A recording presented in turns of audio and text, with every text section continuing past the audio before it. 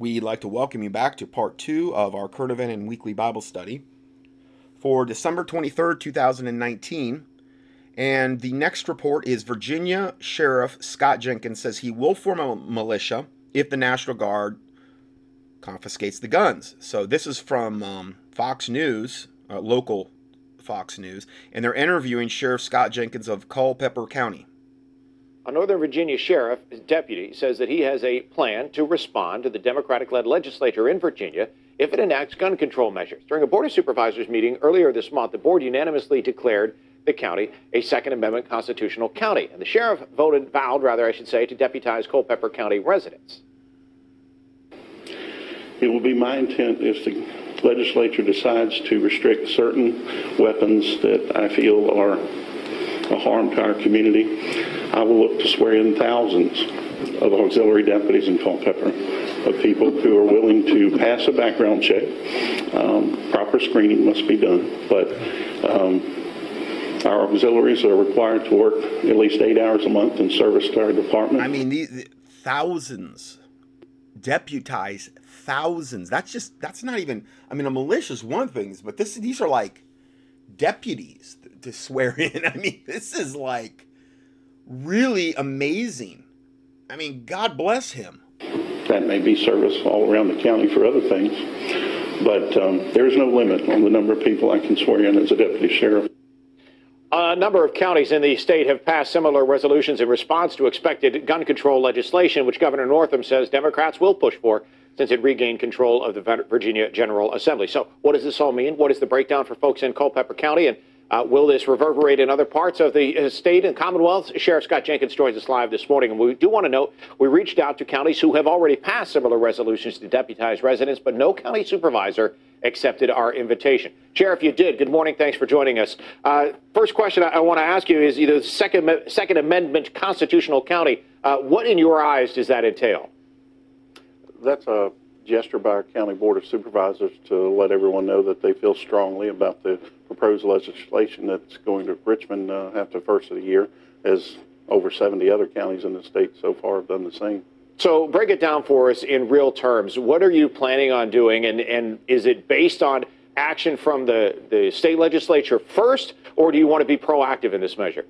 I'm going to wait. Hopefully the measures that they're hoping to approve won't actually pass and won't be necessary. But if they do enact those laws that they're proposing, restricting everything from a so-called assault weapons to high-capacity magazines and other things, let alone the red flag laws, my stance will be to, if need be, if it's passed, swear in hundreds or even thousands of citizens as auxiliary deputies. We have thousands of concealed carry permit holders in the county currently who I have no issue whatsoever and encourage people to have concealed carry permits. But what their intent, what they hope to achieve by this legislation, it's not going to happen.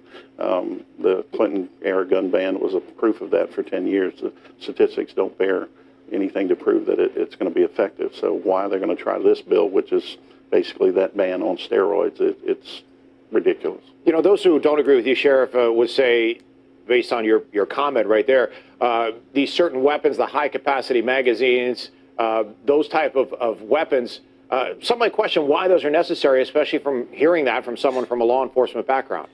Because we need to be using muzzle loaders in order to fight off all the advanced weaponry that the New World Order will bring to bear. That's why we don't need, high capacity magazines and things of that nature, because obviously we want to be disarmed as much as possible. Preferably maximum amount like slingshots and forks and knives and things of this nature. And again, this is why they would bring that up, because, it's so ridiculous that when you have tyranny and wickedness, encroaching on you, and they're the ones telling you to give up your firearms. It's like, well, why are you trying to do that? Because you're wicked, because you're evil, because you want to kill us. So please don't give me some kind of morality lesson. It's like Satan trying to give me a morality lesson about what is right and what is wrong. Well, the fact is the law-abiding citizens that possess them for everything from sport shooting, hunting, and other uses, or just home defense, those aren't the people that we're having the problems with. Criminals are going to obtain those weapons regardless of what laws are passed, and it's ridiculous to think that it's going to have any effect on the actual crime. They like to spout figures, statistics on shooting deaths and crime with various types of weapons, but when you really drill down and look at the statistics for what they are, they just don't bear what they say they will. There are others who might say that your job, Sheriff, is to enforce the law, not make the law or make changes to the laws, or as some might even say, circumvent the law by making changes and not listening to what's happening down in Richmond. So how do you respond to that? I'll be clear about that. I'm not circumventing the law. As a matter of fact, unlike sheriffs all over the Commonwealth of the United States that have said they won't enforce laws that are passed, I have been the first, so far I think the only one, who has said, I will not say that I won't enforce laws that are duly passed. I said when I originally announced elections have consequences, and this is what we're getting the result of that election. But I do have the legal right to swear in deputies, and that's been the same for hundreds of years here in the Commonwealth for any sheriff. And others might say that might be okay for a handful of people, but if you deputize hundreds or thousands, that sounds like a militia in the making. They'll be properly screened and vetted, and they're the same citizens that I currently serve and put me in office, and they're the ones that I deserve everything that I can in my power to protect them and protect their constitutional rights. It's my duty. Sheriff, we do appreciate you joining us. God bless that guy. I mean, I wish we just had legions of him. So pray for Sheriff Scott Jenkins and all the other sheriffs that have enacted these sanctuary counties, and will probably be helping to form militias as well. You know, I just pray God's angels encamp around about them and bless them and help them, and that, you know, righteousness prevail and that wickedness does not prevail, because this is going to be an absolute bloodbath if they're allowed to do this. And I'm talking man, woman, children. Nobody's going to be out of the exempt from this. So next report, another short one. Second Amendment sanctuary movement spreads to another state.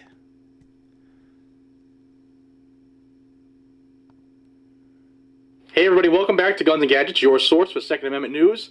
Before I tell you the state, I just wanted to remind everybody that if you were looking to grab some blackout coffee, today, Thursday, and tomorrow, Friday, are the last days to order to get your order before Christmas. So check that out. Link will be in the description to save you some money and support the channel. The Second Amendment sanctuary that has taken over Virginia and had actually started in Illinois and other states now has moved on to the place that many thought that it would go next, Kentucky. This week, Harlan County voted to become a Second Amendment sanctuary, and it was met with zero resistance, which is fantastic because there's enough evidence to show that if given 1 inch, the tyrants will take 10 yards, and if you try to stop them, they'll just make more bad laws to try to stop whatever it is you're trying to do. They frame mischief by a law, which is what the Bible says. The wicked do. See, case in point, Virginia. And that's what happened in Harlan County. Dan Mosley, who is, the title is Judge Executive. It's kind of like the head of the council or for the county. And he said this: anytime you see gun crimes occur, you're not seeing law-abiding citizens involved in those crimes. We don't feel that law-abiding citizens should be infringed upon. They have this right as guaranteed by the Constitution of this country. He also said that folks had seen what was going on in Virginia, and a lot of counties have done the same thing. So this is good news. More people with common sense around the country are stepping up to protect what is ours, and we will not let them take it.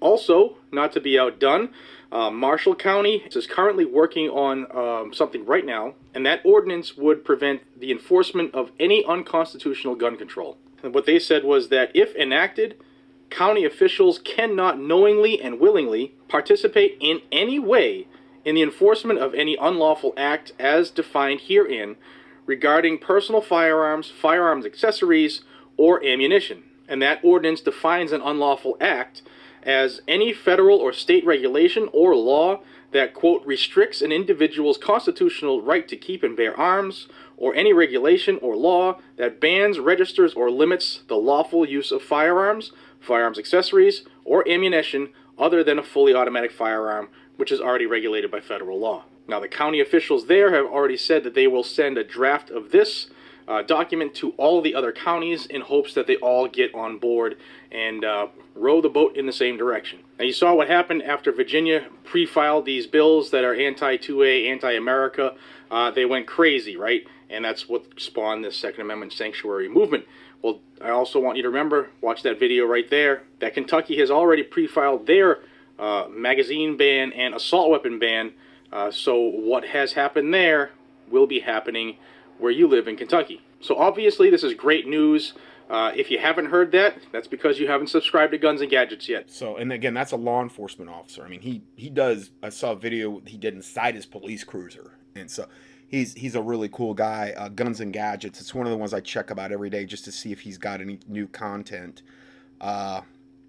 So there is some very positive things, but again, the positive things you're seeing is because these people are seeing this darkness encroaching, because there's been very little pushback to the darkness, especially since Trump's been in office. The darkness has increased unabated because it hasn't been really fought against. And now we're seeing that people are actually waking up. So there are some aspects of this that are very, very positive. That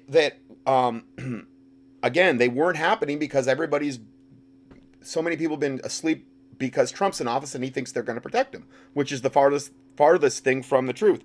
Next report.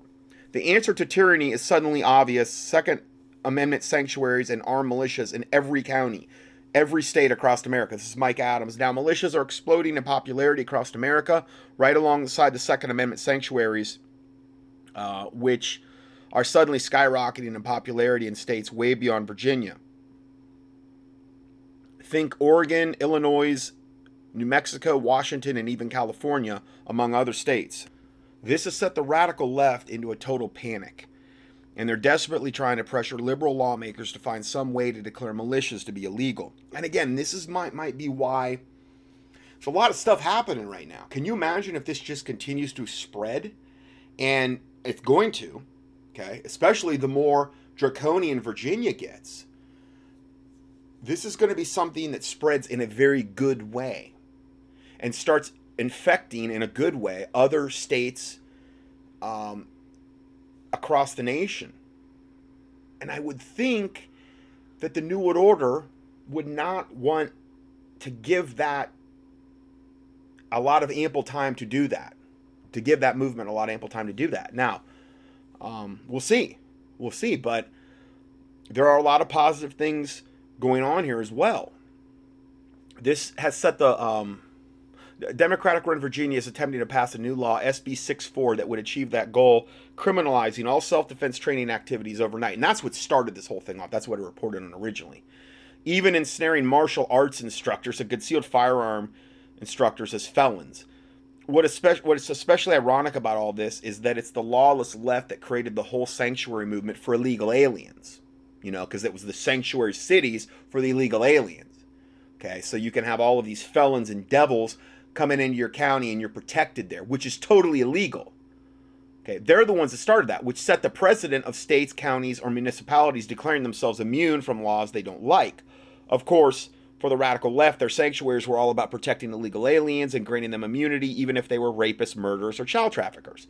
There's no crime too extreme for a leftist to ignore when they're trying to grow their voting base with more illegals, it turns out. Yeah, exactly. Having established the sanctuary movement themselves, the left is now screaming bloody murder at the spontaneous uprisings of these gun sanctuaries, counties, or cities that declare that they will not follow laws which trample the Second Amendment rights of their citizens. According to the hypocritical left, gun sanctuaries are illegal, but their own illegal immigration sanctuaries must be respected. That's the left for you. If they didn't have double standards, they wouldn't have no standards at all. For example, just yesterday, the National File reported that Virginia's Attorney General has officially declared Second Amendment sanctuary counties and cities in Virginia to be illegal. That's pretty big deal because 90% of the counties in Virginia now are Second Amendment sanctuaries. Well, Virginia Attorney General Mark Herring issued an advisory opinion on the Commonwealth's ever-growing Second Amendment sanctuary movement Friday morning, saying the resolutions passed by over 100 Virginia localities have no legal effect. Meaning they're, in his eyes, in the eyes of the devil, they're null and void. Well, we'll see. Because the sheriffs are going to say they do have legal effect. And the citizens that are for that are going to say, yes, they do have legal effect. What are you going to do about it? See, that's where this is all coming to. The movement is spreading like wildfire across America, effectively drawing the battle lines of the coming Civil War, which seems to be on the verge of breaking out at almost any moment.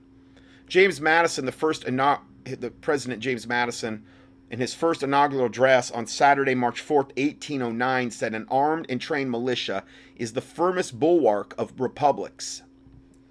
It's in other words, an armed trained militia is like the foundation, should be the foundation of any republic, which America is a republic, not a democracy. So what's really causing the deranged and mentally ill left to panic, however, is the uptick in militia membership nationwide. We're hearing from multiple sources that militia membership is up everywhere, and that new militia organizations are popping into existence in several states. Open discussion boards like Modern Militia Movement, modernmilitiamovement.com, I give you a link here, or you can just key in modernmilitiamovement.com, appear to be experiencing brisk activity too. The site's guidelines are clearly stated on its homepage, which are, and I'll read you that. It is the duty of citizens and militias to protect and defend the unalienable rights of all members of their communities. Under no circumstances will the modern militia movement tolerate those who advocate acts of criminal violence, terrorism, or a change from our republic form of government, because we're a republic, nor will it support any specific political party or candidate, nor espouse any particular religious denomination or doctrine. All members must understand the duties and obligation of both citizens and government under the United States Constitution. Okay? Well, that's pretty fair. Now, that's a far cry from what the leftists think militias are all about, of course, because they're just going to portray them as, just evil devils that, need to be put down. If you're looking for additional information about militias, mymilitia.com hosts something called the Militia Emergency Response Channel, along with maps, forums, news, more covering militia groups nationwide. The Constitution Society publishes a state-by-state directory of militias. They even publish a guide to starting your own militia. MilitiaNet publishes a list of militia groups state by state. We are covering Gun Sanctuaries news at gunsanctuaries.com. So, those are some resources that you can check out in the PDF for this date. And to just kind of round this out, I'm going to play this brief video from this gentleman, and it's regarding just militias in general, and we'll see what he has to say here. Guys, how are you doing today? I want to give a call out to all my subscribers that they should go out and join their local militia. Whether you call it the 3%er group in your neighborhood, whether you call it... Now, again, I'm not telling you to do this. I'm saying pray, fast, however God convicts you. But I also want to give you... I want to kind of give you the pulse of the nation about what people that are pro-Second Amendment and pro-Constitution, where their mindset is right now and what they're doing and what is being mobilized. State militia... whether you call it the Lightfoot militia, there's the 3%ers original, there's 3%ers security force. There's a number of different groups out there that call themselves by different patriotic names, come and take it and all this other stuff that has to do with being in a militia. The reason I want to tell you to join the militia is things are getting very troublesome in this country. Things are not going as we had planned. And furthermore, our founding fathers knew that there would be a day that would arrive one of these years somewhere in the future that we would need a militia. And this is why I'm giving a call out to the militia. The Second Amendment to the Constitution states, a well-regulated militia being necessary to the security of a free state, the right of the people to keep and bear arms shall not be infringed. Now, so you hear the second part, the right to keep and bear arms shall not be infringed, but the first part talks about the militia, which you don't hear a lot about that when you think of Second Amendment. But a well-regulated militia, I mean, they're saying that needs to be in place, and it really needs to be in place all the time. Why? To keep a corrupt, tyrannical government that may or may not be forming in check. And we're seeing now what the end result is of a corrupt and tyrannical government, where they're coming in and framing mischief by a law, framing wickedness by a law, like Governor Northam. And we're seeing the effect of not doing that, of not having a well-regulated militia, of going to sleep when we think somebody like Trump is in office and thinking that he's going to protect us because he said he would. and we're never going to have a better defender of the Second Amendment. We don't have to worry about anymore. And again, so many people went to sleep over that. And there's a lot of other aspects to that as well. A lot of these pro-gun groups out there in the United States don't focus on the most important part of the Second Amendment. They only focus on the second part of the Second Amendment. The most important part of the Second Amendment is the call to be a part of a well-regulated militia. Well-regulated militia means well-financed. It means well-trained. It means well-organized, such as a command structure or whatnot. So, and a lot of these pro-gun groups out there miss the point of the Second Amendment. They just want to focus on the right of the people to keep and bear arms. But that's not the topic of the Second Amendment. The Second Amendment states a well-regulated militia being necessary to the security of a free state. So you can talk about a free state being either your own personal well-being with your family, your friends, your neighborhood, or it can be the state that you live in, such as Ohio, Indiana, Kentucky. Any state that you live in could be in reference to that free state. And, you know, at the end of all my messages here recently, I've given a call out to my viewers to join their local militia. But I can tell by the analyticals of the video that most people only watch halfway through, so they don't actually see my message to go out and join their local militia. So I'm going to be talking more about this subject here in coming videos, and I do touch on it usually at the end of most of my videos, but you need to get yourself at least 3 levels of communications. You need CB radios, walkie-talkies, you need ham radios, you also need a good fighting rifle, you need a good BDU uniform that you can wear out and that would be able to take some stress of being out in the elements. You need good boots. You can't go anywhere if you don't got good boots. You need good transportation. And with the boots too, you need to make sure that they're broke in. Because if you put on a new pair of boots, even if they're really good and they're not broke in, and you go out there and you get blisters, the first time you try to use them, and let's say worst case scenario, that's in some kind of really stressful, you know, you're fighting for your life type of environment, that's not good. I think that another thing is just making sure you're in some semblance of some type of physical fitness. You know, I try, as a goal, I try to walk, and I don't do it every single day, but just like on my treadmill, like I try to get in like a mile a day, is at least a mile a day. And you'd say, well, some people would say, well, that's not enough, and what? Yeah, but you know what? It makes a difference. And I even walk a lot of times on my treadmill barefoot, because when you do that, you're strengthening the muscles and these types of things in your feet and your ankles. If you've never done it and you try it, you're gonna not believe the next day how sore you're probably gonna be. And it depends how long you walk, but even 10 minutes, you're gonna realize how vulnerable your feet are, probably, because if you're always wearing shoes, your feet tend to get soft and vulnerable, and it's another way to kind of toughen up your feet without actually going out and walking on pavement. It's kind of a happy medium to that. And you're also strengthening a lot of the little micro muscles in your feet and in the arches and in your ankles, walking on barefoot on a treadmill, like a mile a day or at least every other day. And then if you're just doing something like push-ups and air squats and you know, there's a lot of body weight exercises that you could do where you don't even have to go to the gym, but something where you're actually trying to get in shape and maintain some form. And that also releases testosterone, releases growth hormone. And these are all things that also burn fat and keep you feeling good. And if you're doing like a mile a day on the treadmill, you're going to feel better. I guarantee you're going to have better energy. You're going to feel better, and you're going to be able to get more stuff done. You need to have protection for your family and your neighborhood and your community. So again, there's lots of good resources out there on joining a militia. There's lots of good resources out there on the history of the militia. And I just want to throw my 2 cents in there as far as joining the militia. So times are getting tough. Times are getting dangerous.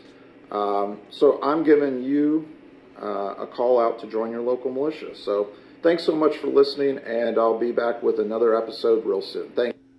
Okay. Guys, how are you doing today? Sorry about that. Okay, so we have that.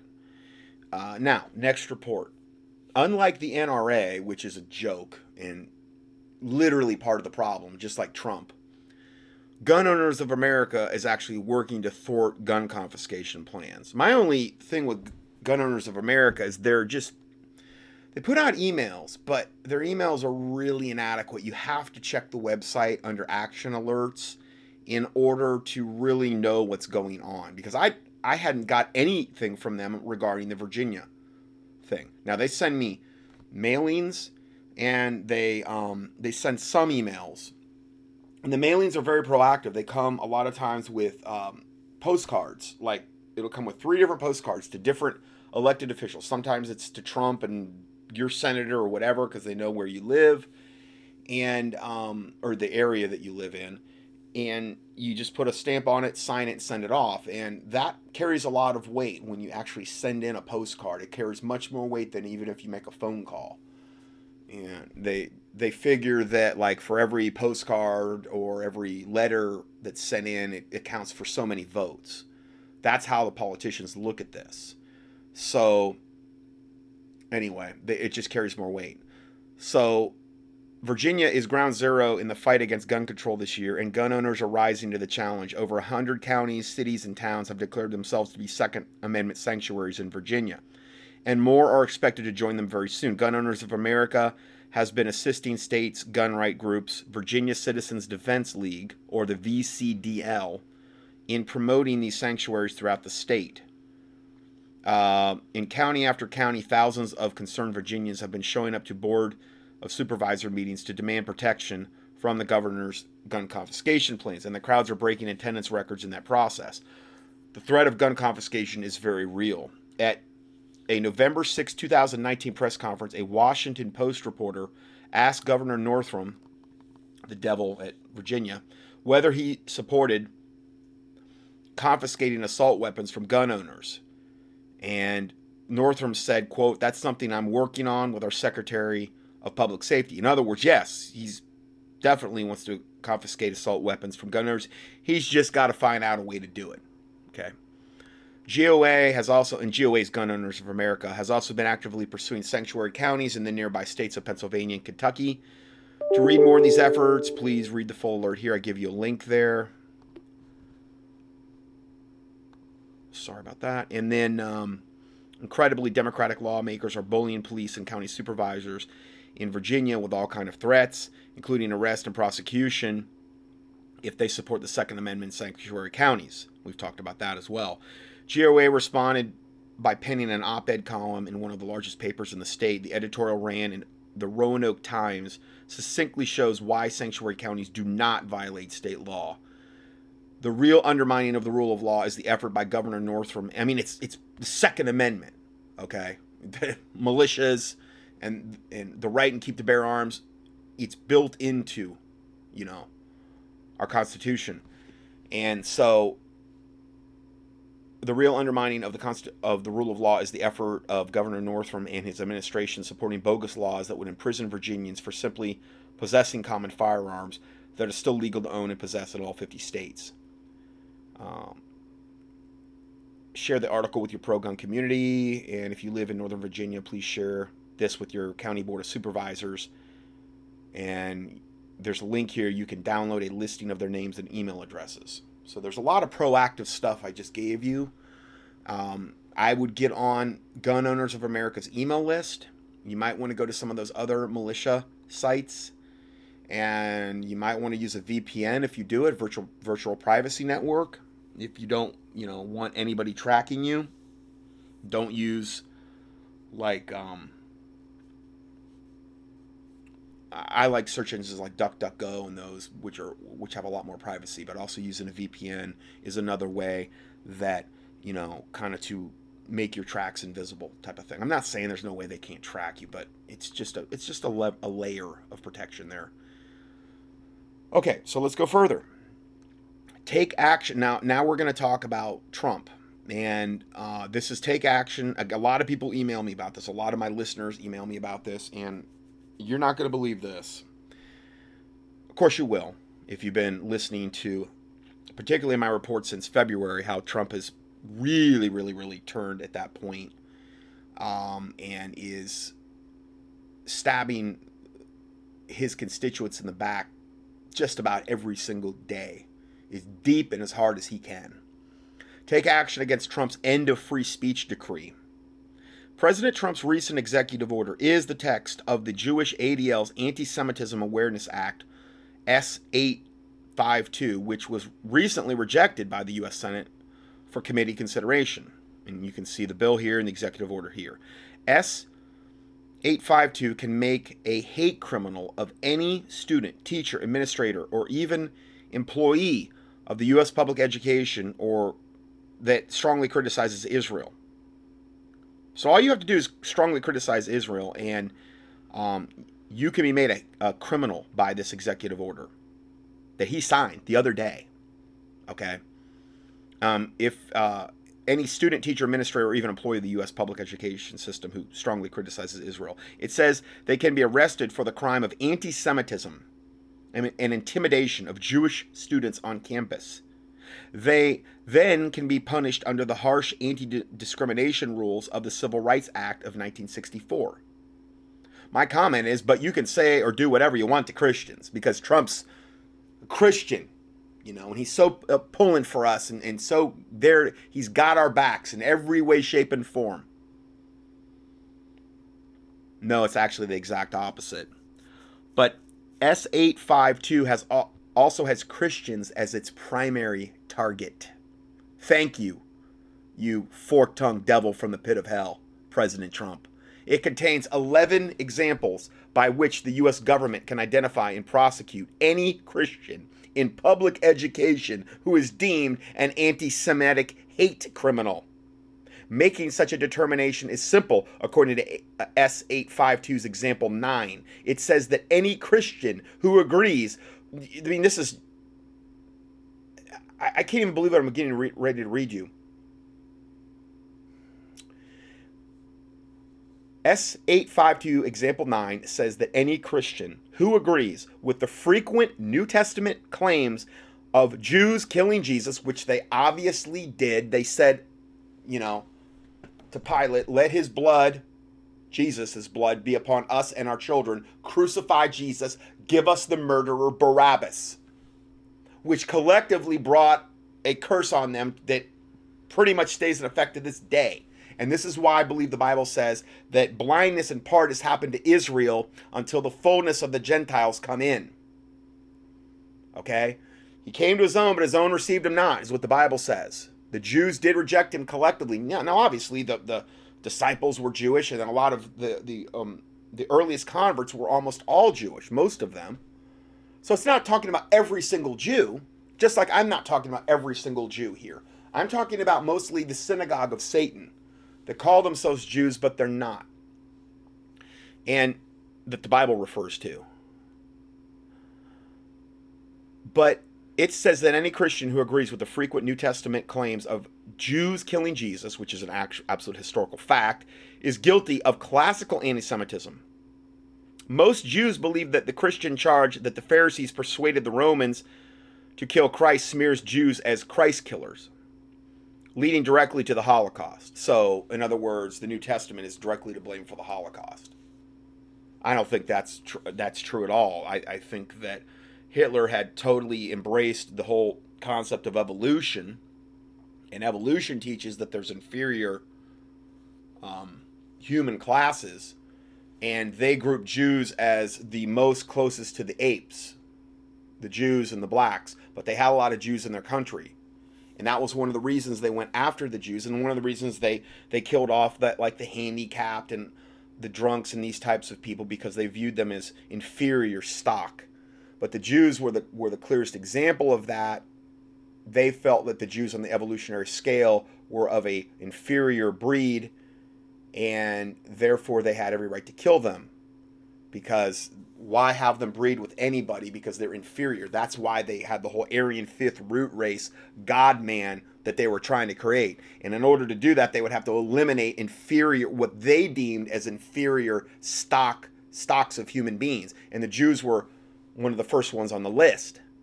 Okay, I don't think Hitler cared less about what the New Testament said, seeing that he was a demon-possessed vessel of Satan and a total occultist, you know. So going forward here, since the anti-Semitic New Testament led to so much Jew suffering, this is how they're looking at it, S852 must presume that anyone distributing such hate literature should be prosecuted. So this is how they're going to do away with the Bible. And Trump is on the absolute literal spear tip of making that all happen. Remember, S852 is no longer just another Jewish ADL hate crimes bill. It's designed to entrap Christians. Rather, S852 and its insidious intentions toward Christians is now federal law. This devil just did this last week. Trump did. You hear anything from Mark Taylor about this? Or Jonathan Conjob? Or any of the other televangelists? Or the Q movement? Or Mike Adams? Or Dave Hodges? And these types that never talk about all the wickedness that Trump is doing? I didn't. Hadn't heard a peep. Nothing from none of them. Because they're, bare minimum, very deluded and deceived about this situation. Those people. And I will not give Mark Taylor or Jonathan Conjob or the televangelists that benefit of the doubt at all. Not even, or Q. I won't give them the benefit of the doubt at all. I think they're in position by design, on purpose, used as a tool of Satan in order to placate everyone and make everybody think Trump is this Christian and he's doing all this righteous stuff while they're going out of their way to cover this type of stuff up or make sure you never ever read about it. Because they're of their father the devil, and of his lust and of his works they will do. They want you to be deceived. They want you to be blindsided with what's coming. They want Christianity to be blindsided. And I'm here, in as much as I have any hope to try to minimize that. And I'm not saying I'm the only one, but man, there's not a lot of people going after Trump that call themselves Christians.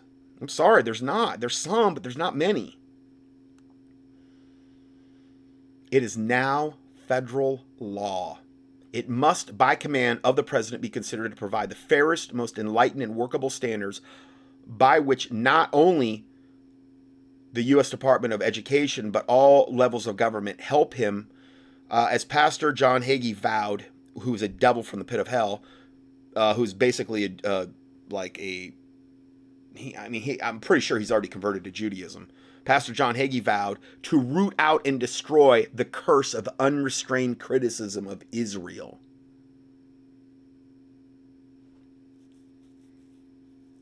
Well, may your own tongue fall upon your head, you devil, John Hagee. You and all your devil ilk.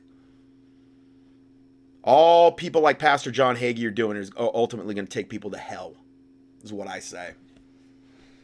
Because by their works, by their fruit, you shall know them. I mean, Hagee's taught to his congregation. I've done just key in Hagee in the keyword search bar. He's taught to his congregation that there's this thing called ethnic salvation, where just because they're Jews, they're going to heaven. Just because of the blood that flows through their veins, they don't need to get saved like you and I. No, they get a special free pass, get out of jail free card, get into heaven free card. Total lies from the pit of hell. And that devil John Hagee was right next to Trump when he signed this bill. Right next to him. So what can be done? Unfortunately, most Christians are unaware that President Trump has destroyed our First Amendment, free speech rights to criticize anyone, including Jews in Israel, without fear of arrest. Yet, aside from prayer and fasting, there is one very effective way to begin to reverse what Trump has done. Now, this is his opinion, and I'm not saying it's bad. It's what he's saying. It's by many hundreds of truth teams, groups of lovers of freedom, bringing the whole truth to Trump's massive, soft underbelly, which are evangelical churches. You and your friends can reproduce this article on an 8x14 paper, preferably by the thousands, then select the first church you will visit. Call beforehand for the exact time the church usually ends. When you arrive, station yourselves with hundreds of extra flyers to cover up all exit points in the parking lots. Be neatly dressed and smiling. Tell them we are very concerned that President Trump's recent executive order outlawing speech critical of Israel in public education violates our First Amendment rights. Would you like to learn more? Below is a tear-off petition to Trump, which millions of Christians can be persuaded to sign and mail to the White House. Not that he cares, but it would send a clear signal to the Illuminati, to Trump's handlers in the Illuminati, that there are many awoke people regarding what Trump is doing. He's totally in the back pocket of the synagogue of Satan. They own him lock, stock, and barrel. The Rothschilds own him and have bailed him out of numerous bankruptcies, which is like the most wicked, evil family on planet Earth. They're behind almost every wicked, nefarious scheme that I talk about, the Rothschilds. And they own Trump and have for decades. An easily verifiable fact that I have proven over and over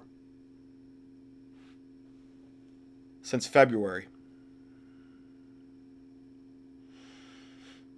If you are only one person in your area to undertake this project, don't be daunted. You can always come back repeatedly. Once one church has been reasonably reached by a single person or a group, go to the next week to another evangelical church until you have covered all in your area. Thus, as a result of only 1 hour a week, hundreds, perhaps thousands may be weekly awakened to Trump's dictatorial ban on free speech. I don't think it's quite going to go that smooth if somebody tries to go do this, because once the pastors and them realize it's anything against Trump, they're going to probably try to shut you down. Now, I'm not saying that so you don't do it. I'm just telling you that they're acting like you're just going to go there and this is going to be a cakewalk. I think there's a lot of creative ways you can get these in Christians' hands. You know, why couldn't you blanket the parking lot like a windshield thing? You know, it could be sent to all the people in church leadership. I mean, maybe some of them are honest. Maybe some of them will look. It's only one page. And maybe some people report on it from the pulpit. I don't know. All I'm saying is there are many ways that this could be done, I believe. And again, this is why this ministry kind of exists. So I you know, it's just people, when it comes to Trump and Christians, they don't, from what I've seen, they don't want to hear it. Print this 8x14 flyer. There's a tear-off petition to mail into the White House. And I'll give you the link here. You may also view this email in a web browser in the following link. And here's another link. And this is from Reverend Ted Pike, director of National Prayer Network, a Christian conservative watchdog group. His activism is chronicled at truthtellers.org, and he may be contacted at, and then I'll give you his email address here. So I wanted to make you aware of that, and also we're going to go into this more now because I had a lot of people email me about this. And my biggest problem initially was the people that were coming out with audios on this. They were all like an hour and a half. I'm like, that's impractical for me to play in my broadcast. I'm trying to cover a myriad of topics and compress it all so that I can just put out one audio at the end of the week so that we're covering many, many topics. So continuing with this line of thought, Trump signed an executive order showing his true loyalties are to the Rothschilds and Israel. And when they say Israel, I mean the synagogue of Satan, and not America or American foundational principles like free speech. Now I'm going to go ahead and play this audio here.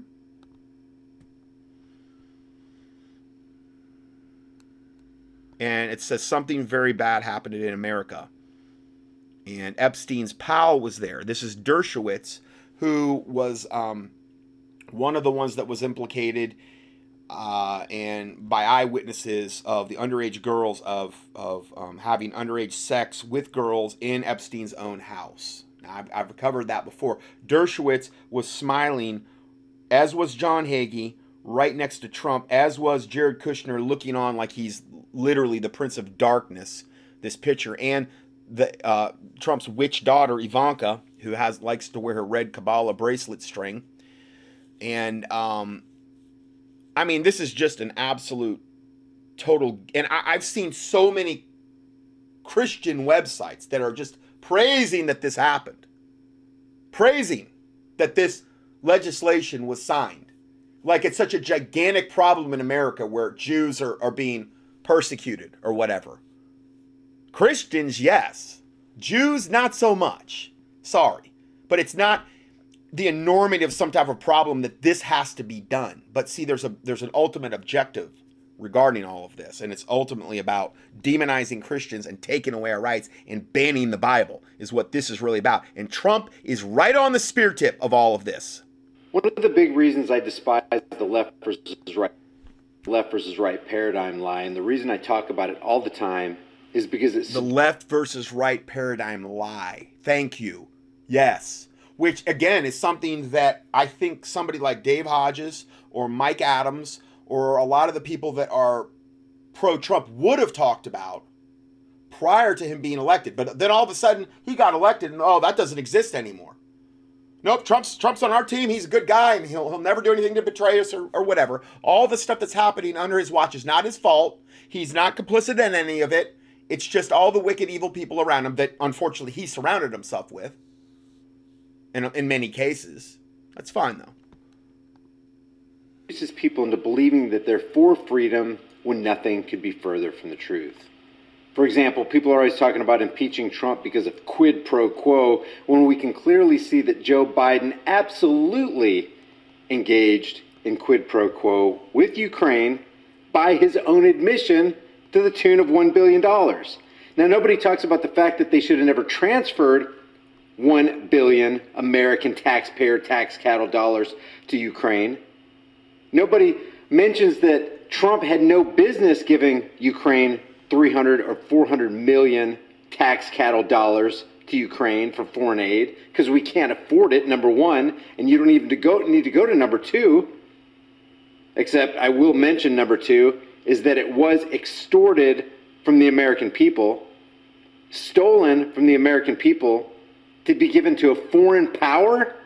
Nobody's outraged about that, but they want to impeach Trump because they're saying he abused his executive privilege. Name one president that hasn't abused his executive privilege. Name one president who hasn't committed an impeachable offense by violating the Constitution, which is exactly what Trump's doing right here, right now. This is from The Independent. I could pick any one of these articles out, guys. CNN, MSLSD, Faux News, Haaretz, Slate, New York Post, Reason. Everybody's covering this.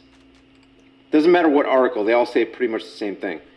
Trump to sign, he already signed it, executive order defining Judaism as a nationality.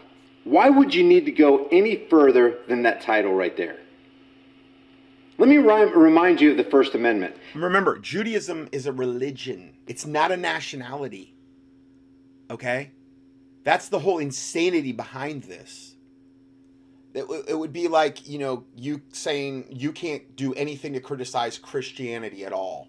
You can't. Can you imagine the absolute total outcry and screams and seizures and tantrums that would be thrown by the people in the mainstream media if he signed an executive order about like this, but yet it was about Christianity? It wouldn't be right if he signed it about Christianity to say that you can't criticize it. I don't even agree with that, and I'm a Christian. Well, he did that, though, with Judaism. Because it's such a gigantic problem, evidently, we've got to get under control. This guy right here and all the guys before him, all the 44 guys before him, put their hand on their Bible and raised their other hand toward heaven and swore they would protect and defend against all enemies, foreign and domestic, and yet they become the very domestic enemies that they claim to protect the people against. What does the First Amendment say? Congress shall make no law respecting an establishment of religion. You might say, well, Congress is the legislative branch and Trump is the executive branch, so that exempts him. No. The Bill of Rights, the Bill of Rights is there to actually shackle the federal government and free the American people. It's not made as a restriction to the people, it's made as freedom for the people from the shackles of the federal tyranny. Congress shall make no law respecting an establishment of religion. And yet, what is he doing? Writing an executive order defining Judaism as a nationality. Judaism is a religion. He's respecting a religion. He's writing an executive order respecting an established religion. A religion that absolutely hates Jesus Christ and Christianity at its core, okay? Because it just depends how far you take this. Do you define Judaism as, practicing the Kabbalah and or the Babylonian Talmud, which says things so blasphemous about Jesus Christ I can't even really repeat them. They're so evil and wicked and twisted and perverse. Where does that end? Well, I think it's just going to encompass it all. I think that's what it did encompass. I mean, that's the sect, the Chabad Lubavitch sect that Jared Kushner is in, and now Ivanka is that. Because she converted. That's his own son-in-law and daughter. Well, of course it's going to encompass that. I mean, they practice the Kabbalah, which is the highest form of Jewish witchcraft that you could imagine.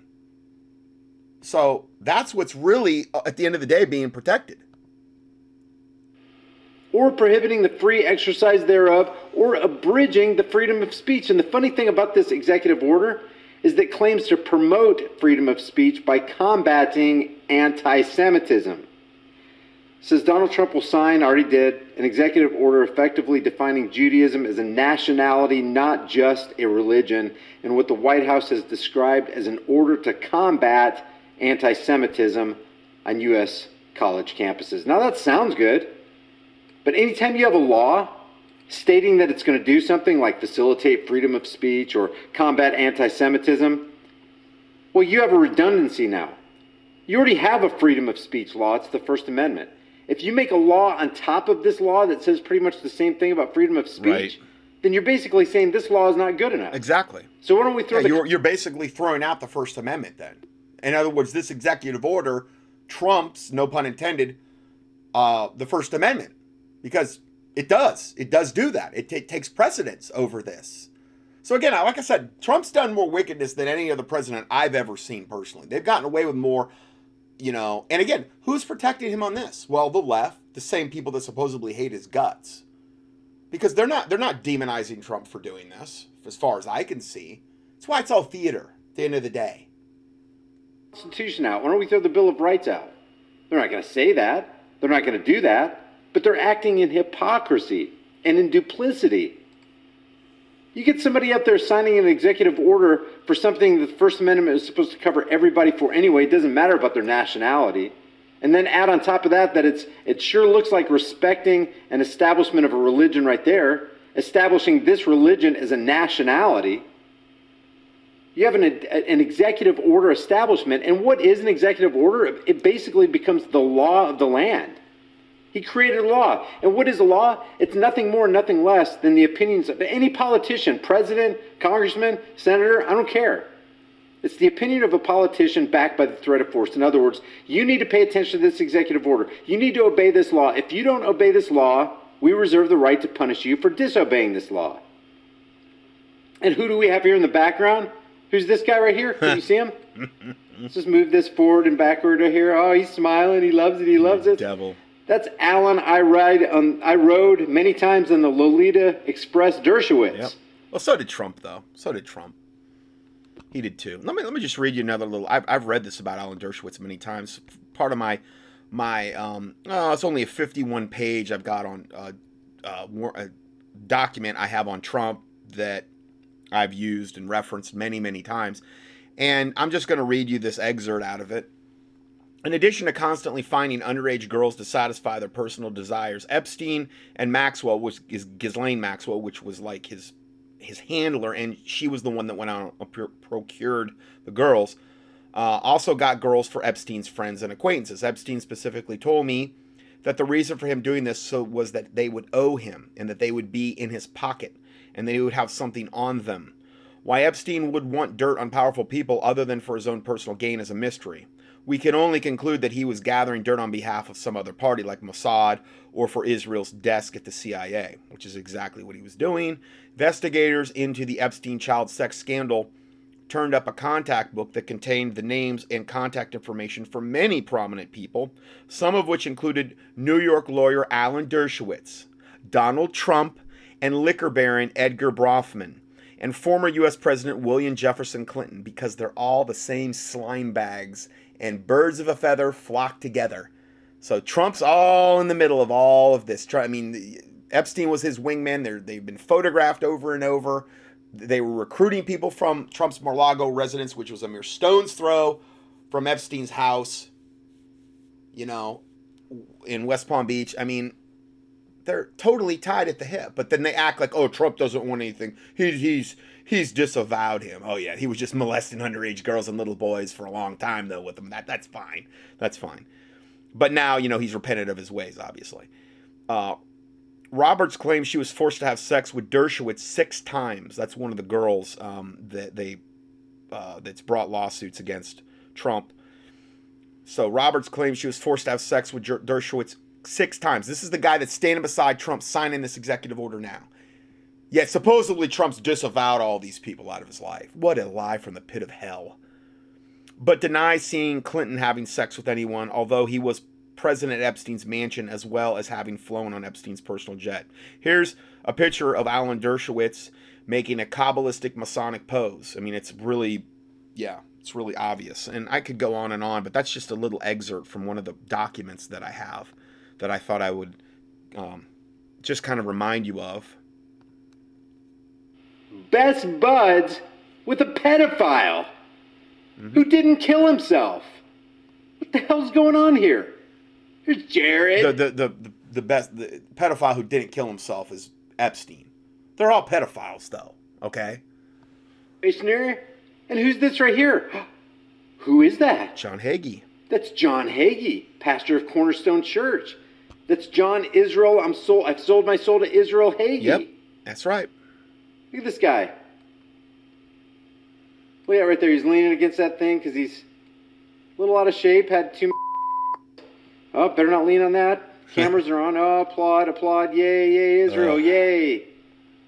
I haven't seen one Christian organization call Trump out on this other than the Ted Pike. Now, I'm not saying, I think there's one other one, but most of them are secular people like this gentleman doing this video, High Impact Vlogs, because they're not clouded. Now, I'm not saying that them not being a Christian is a good thing, but they're not clouded by the whole, they haven't had the wool pulled over their eyes by the 501c3 corporate supposed pseudo-Christianity movement, which is what's happened to most of the people. Because most Christians think this is the greatest thing since sliced bread, what Trump just signed. How many criminals? How many pedos? That's right. Are up here? Absolutely. Well, Trump's one of them. He's one of the biggest pedos. But yeah, I would almost guarantee you that all the men up here are most likely child molesters and most likely participated in human sacrifice of children, because that's the only way you get to this level. Mocking the American people, trampling on the First Amendment, writing laws against the First Amendment, saying they're for the First Amendment. Look, you already have the First Amendment. You don't need a law on top of the First Amendment to say, no, this is really going to enact the First Amendment now. The move has been criticized by free speech advocates, and rightly so, who were concerned a broader definition of anti-Semitism could be used to limit criticism of Israel's government. You think? Check this out. This is the website of the U.S. Department of State, where they define anti-Semitism. And boy, is it broad. If you haven't read it, you guaranteed there's nothing up there like that about defining anti-Christian. Whatever that, No, it's just anti-Semitic. That's the only thing that matters. Because this will apply to you. This is part of what that law is about. Wow. I mean, it's huge. It's huge. I mean, it's just, oh man, it's so bad. Accusing Jews as a people of being responsible for real or imagined wrongdoing committed by a single Jewish person or group. Oh, well, that would fall under the whole thing of, the Jews at the time collectively going before Pilate and saying, crucify Jesus, give us Barabbas the murderer, let Jesus' blood be upon us and our children. Okay? Our lineage, essentially. So, again, this is why this is the justification for absolutely doing away with the New Testament, taking away the Bibles. And Trump is the one that is at the spear tip of making all of this happen. I mean, it's absolutely unbelievable that they have this unbelievably protected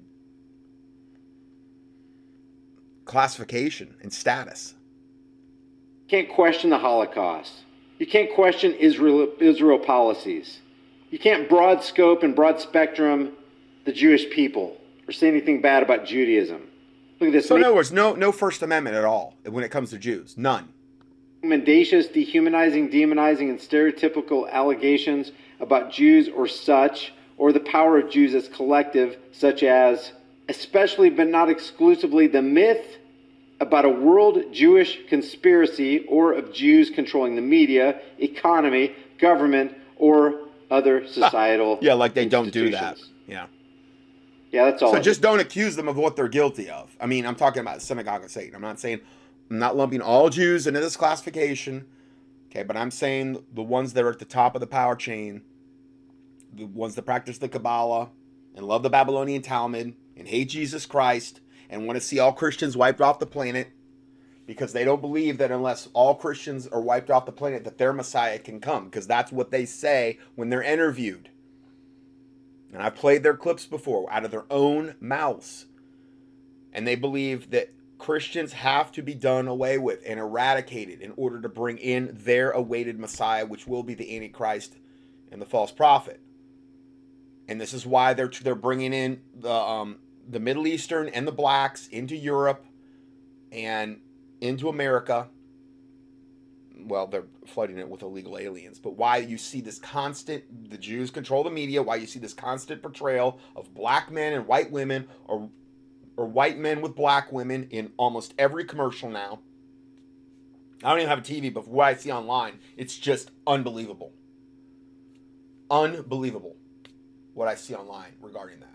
And they're the ones that control of the media in Hollywood. And this just shows you that they're trying to normalize all this because they want white women to interbreed with black men.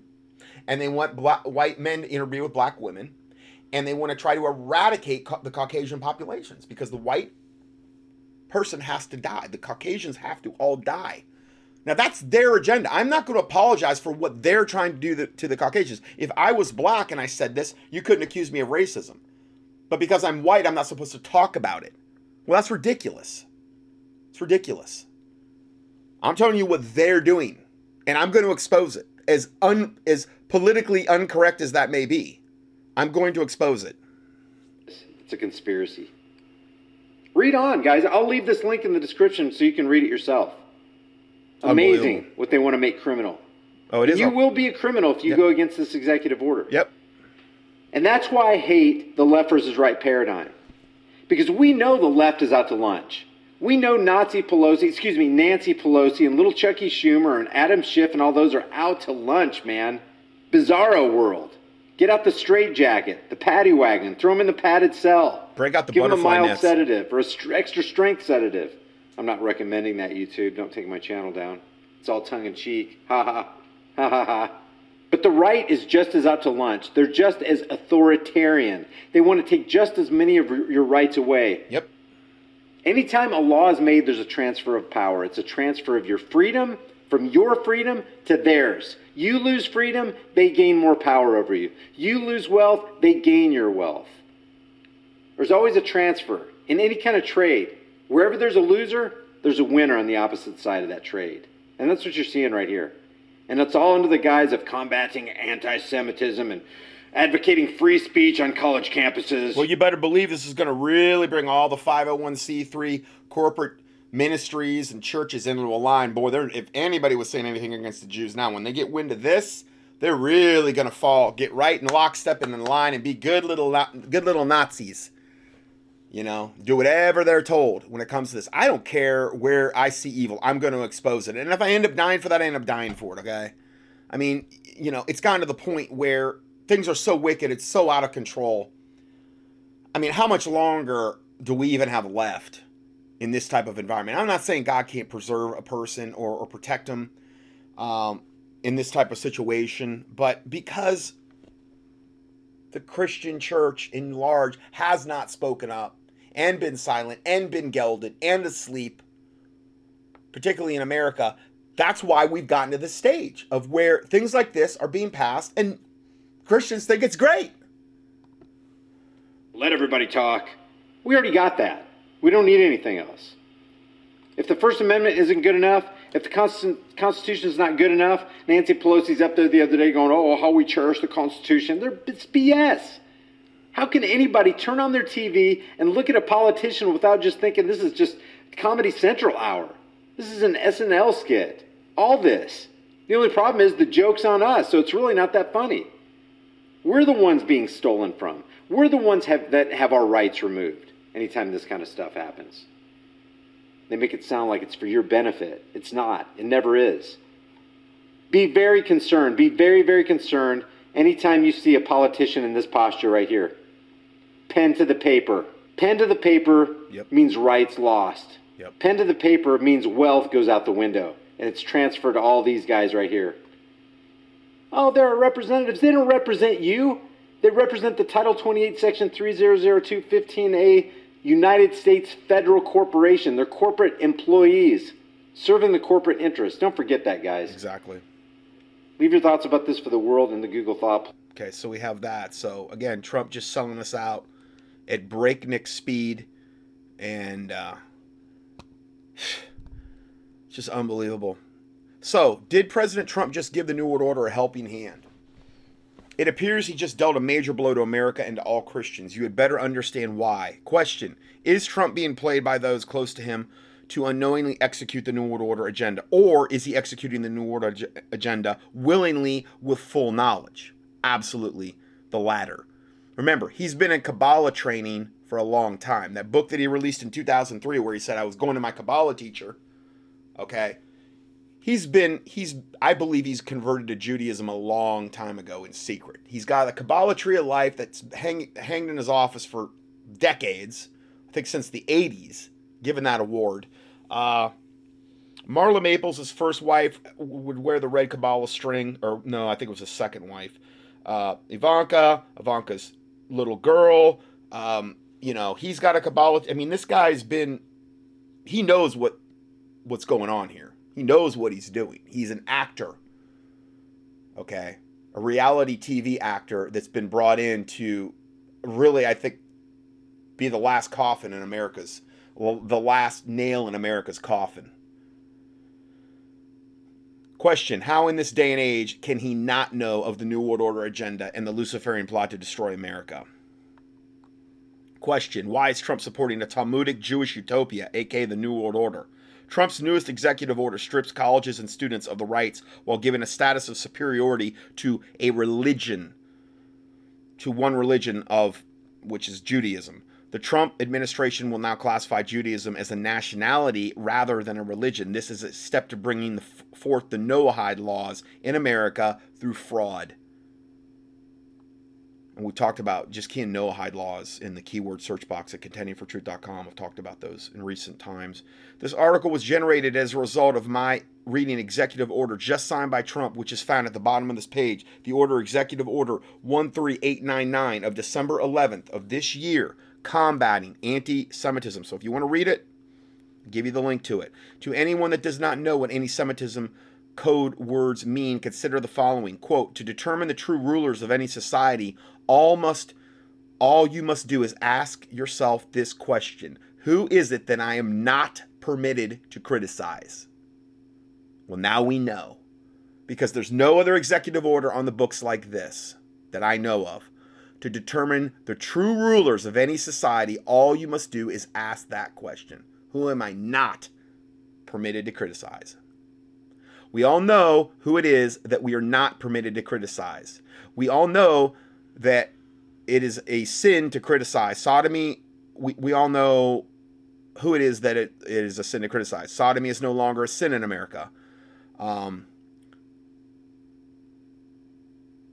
treason and burning and spitting and urinating on the American flag is no longer a sin in America. These are all things that are perfectly fine. Gross desecration of the Christian religious symbols is no longer a sin in America. The degradation of beautiful young girls and disgusting pornography is no longer a sin in America. The killing by multiple millions of the next generation in the womb via abortion is no longer a sin in America. But anti-Semitism is the ultimate sin. So I like the way they put that, because they're contrasting them protecting one religion that hates Jesus Christ and Christianity above all other things. And they're contrasting it with all these other wicked things, that it's fine to say whatever you want, or you can't say anything against abortion, you're not supposed to, or you're intolerant and you're a bigot and these types of things.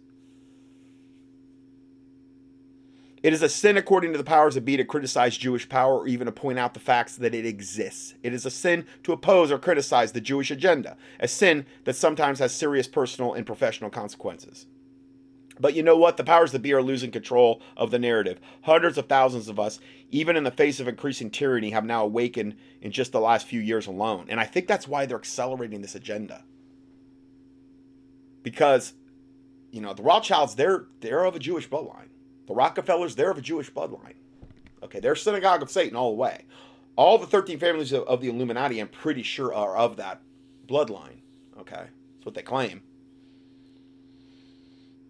But again, at the end of the day, Satan's at the top and his fallen angels and there's demons and devils. Okay, so I'm not going to just blame it. I mean, then you have Catholicism and the Pope and the Jesuits. They're a huge factor. There's a lot of moving parts here. Okay, at the end of the day, they're all on team evil, and they're all trying to bring about the New World Order. But they're all, at the same time, vying and jockeying for position, who will be at the head of the table and who will have the most power. So that's why you still will see infighting. It is also a sin to oppose or criticize the Jewish agenda, a sin that sometimes has serious personal and professional consequences. Well, it's really going to start to have that now, since he signed this executive order. But you know what? The powers that be are losing control. So the Jewish power structure has no choice but to surrender or to ratchet up their restrictions on free speech and their persecution of free thinkers. Yes, I kind of agree with that. I think that's why they're getting so in your face. And they're using Trump as the main tool to do that. They will surely choose the latter, and that will accelerate the awakening, and I'm proud to be a part of it. So here's all the links to this guy's websites. Now, let's play this. Donald Trump's clear, long-standing business links to the mob. Nice little thing here that we can see here.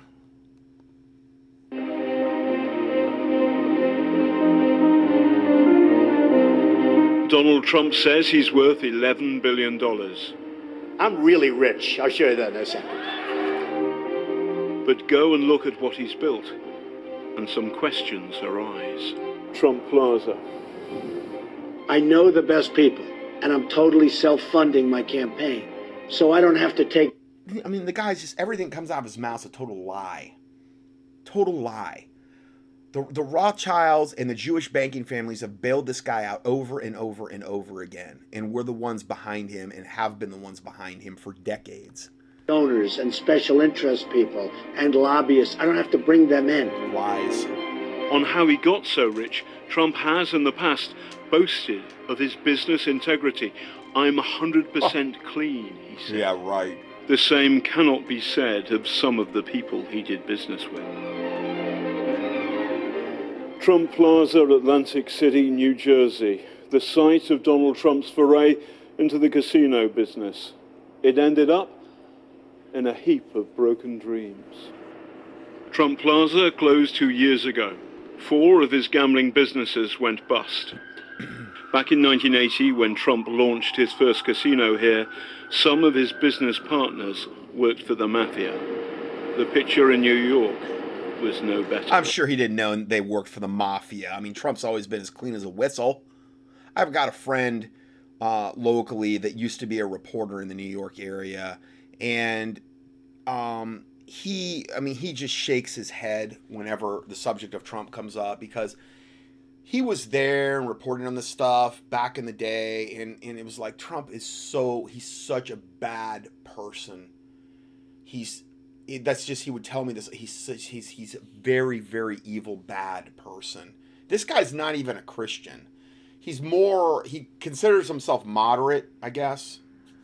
And he's not really left, he's not really right, he's more like in the middle, okay? And a lot of people that are moderate think that's like a badge of honor or something.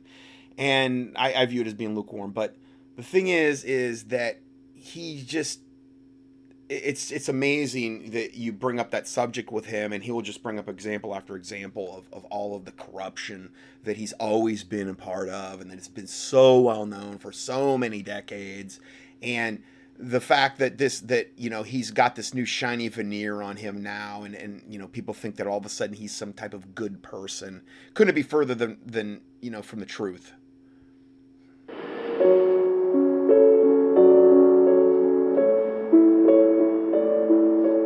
Here lies Fat Tony Salerno, once one of the most feared men in New York. He was the boss of the Genovese crime family, and it just so happens the man from whom Donald Trump bought his concrete. Fat Tony and other mobsters had a lock on New York concrete. While most builders use steel and some concrete, Trump built the tallest concrete building in New York. Fat Tony Salerno was fat, and he was the head of the Genovese crime family, which was the most powerful crime family in the city at the time. And Fat Tony didn't just supply concrete to Donald Trump. The two men also shared a lawyer, Roy Cohn. Well, the evidence is that Roy Cohn was considered, Lucifer and Satan by people that would write about this guy, and was the openly gay sodomite that would have parties where they would dress up like Roman soldiers. Young gay men would come in. Trump was one of the first ones, and I posted a picture in a PDF not too long ago of Trump and Roy Cohn at one of his parties, like back in the early 70s when Trump actually was young, and he had the rouge and had all the makeup on, and he was one of his gay boy toys, and that's how he got in with Roy Cohn. I mean, and Cohn was a notorious mob lawyer, and his self-professed, Trump said that was his mentor. Tony Salerno met with Donald Trump in Roy Cohn's office, which makes incredibly logical sense. Not only did I have sources... So you've got the biggest mobster in New York meeting with Trump and Roy Cohn, the mob lawyer, in Roy Cohn's office.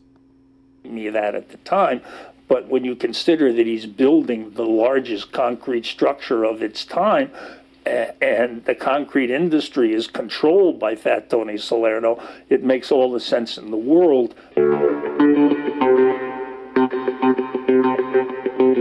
In the early 90s, Trump was almost $1 billion in the red.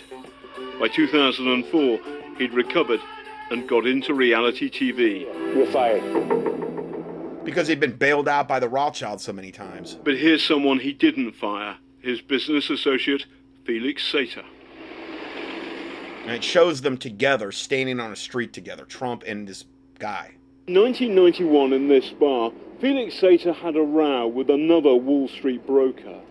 Sater snapped the stem of a margarita glass and stabbed the man in the neck and face. The man had 110 stitches. And Sater, he went to prison.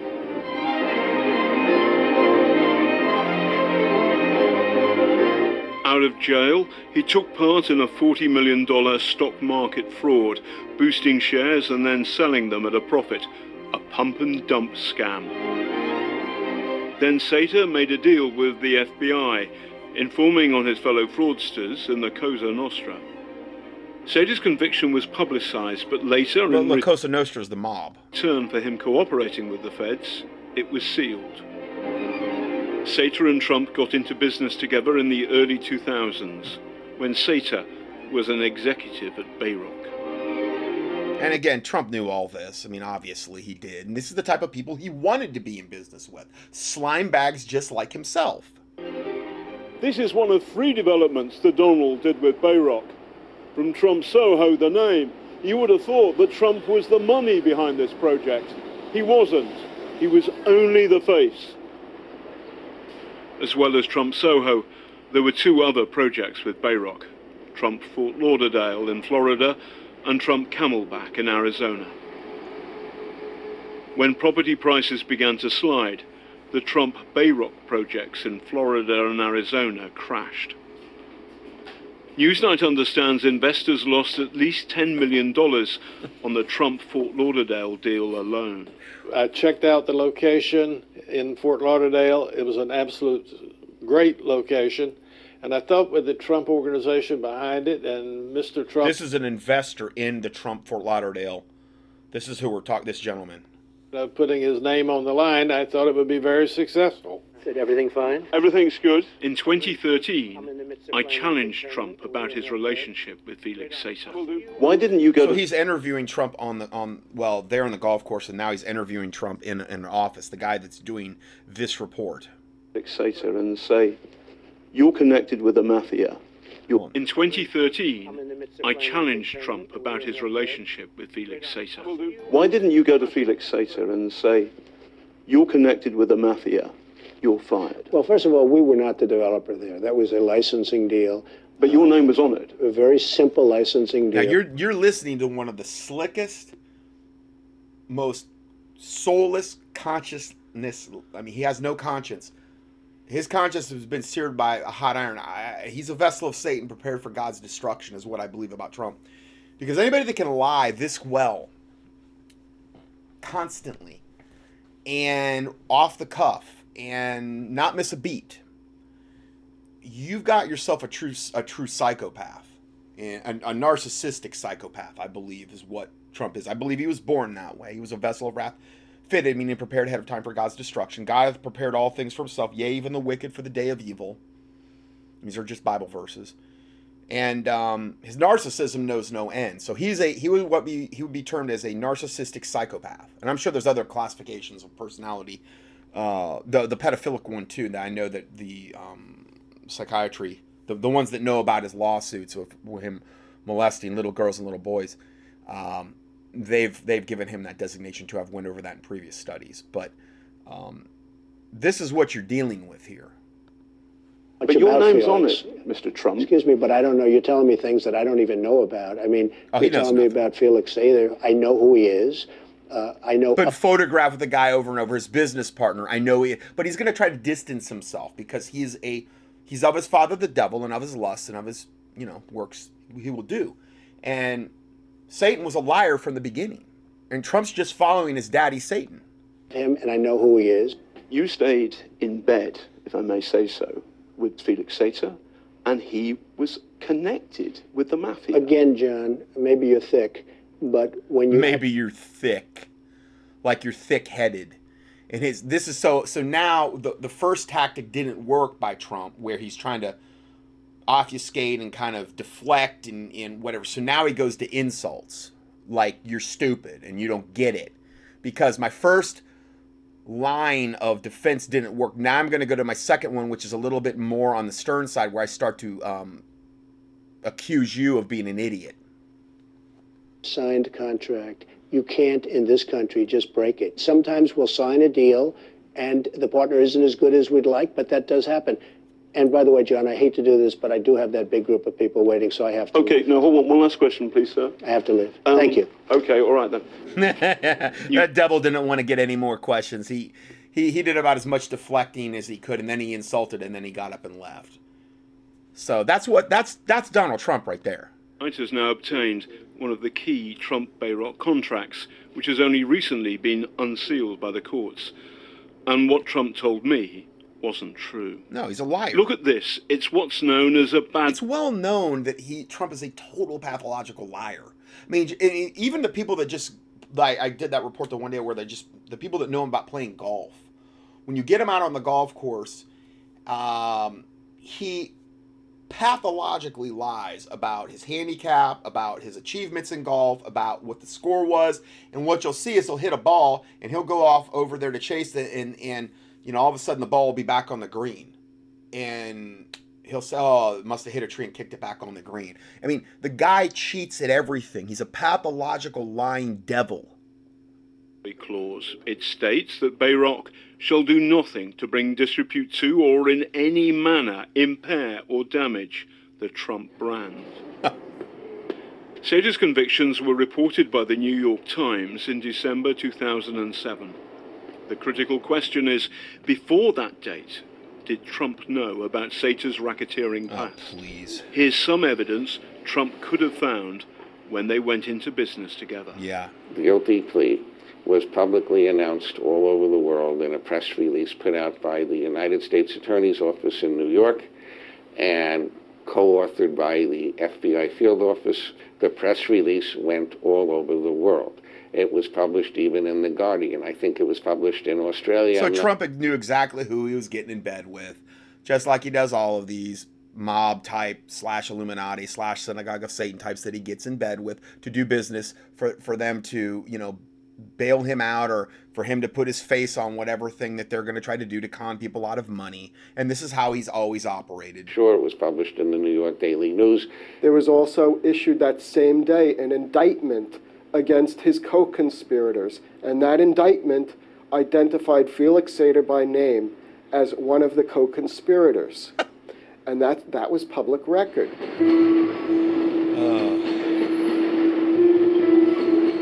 A third pointer in 2006 that might have alerted Trump to Sater's past was a lawsuit alleging that he made a death threat against a Trump Bayrock investor.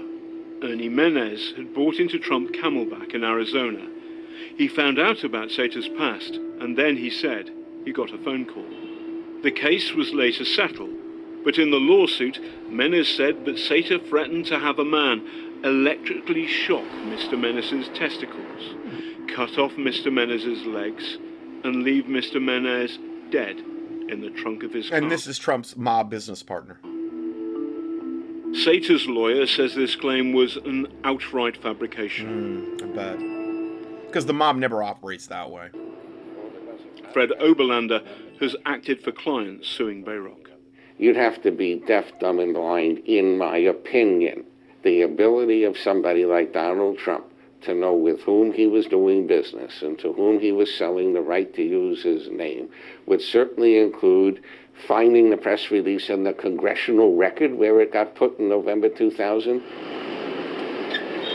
Trump has said he didn't know about Sater's past until December 2007. Yeah. We do as much. Just like he didn't know about Jeffrey Epstein, who they're photographed at numerous parties being, you know, lecherous together, and that was his wingman, and that was where Epstein was recruiting from through Ghislaine at Mar-a-Lago, Trump's estate.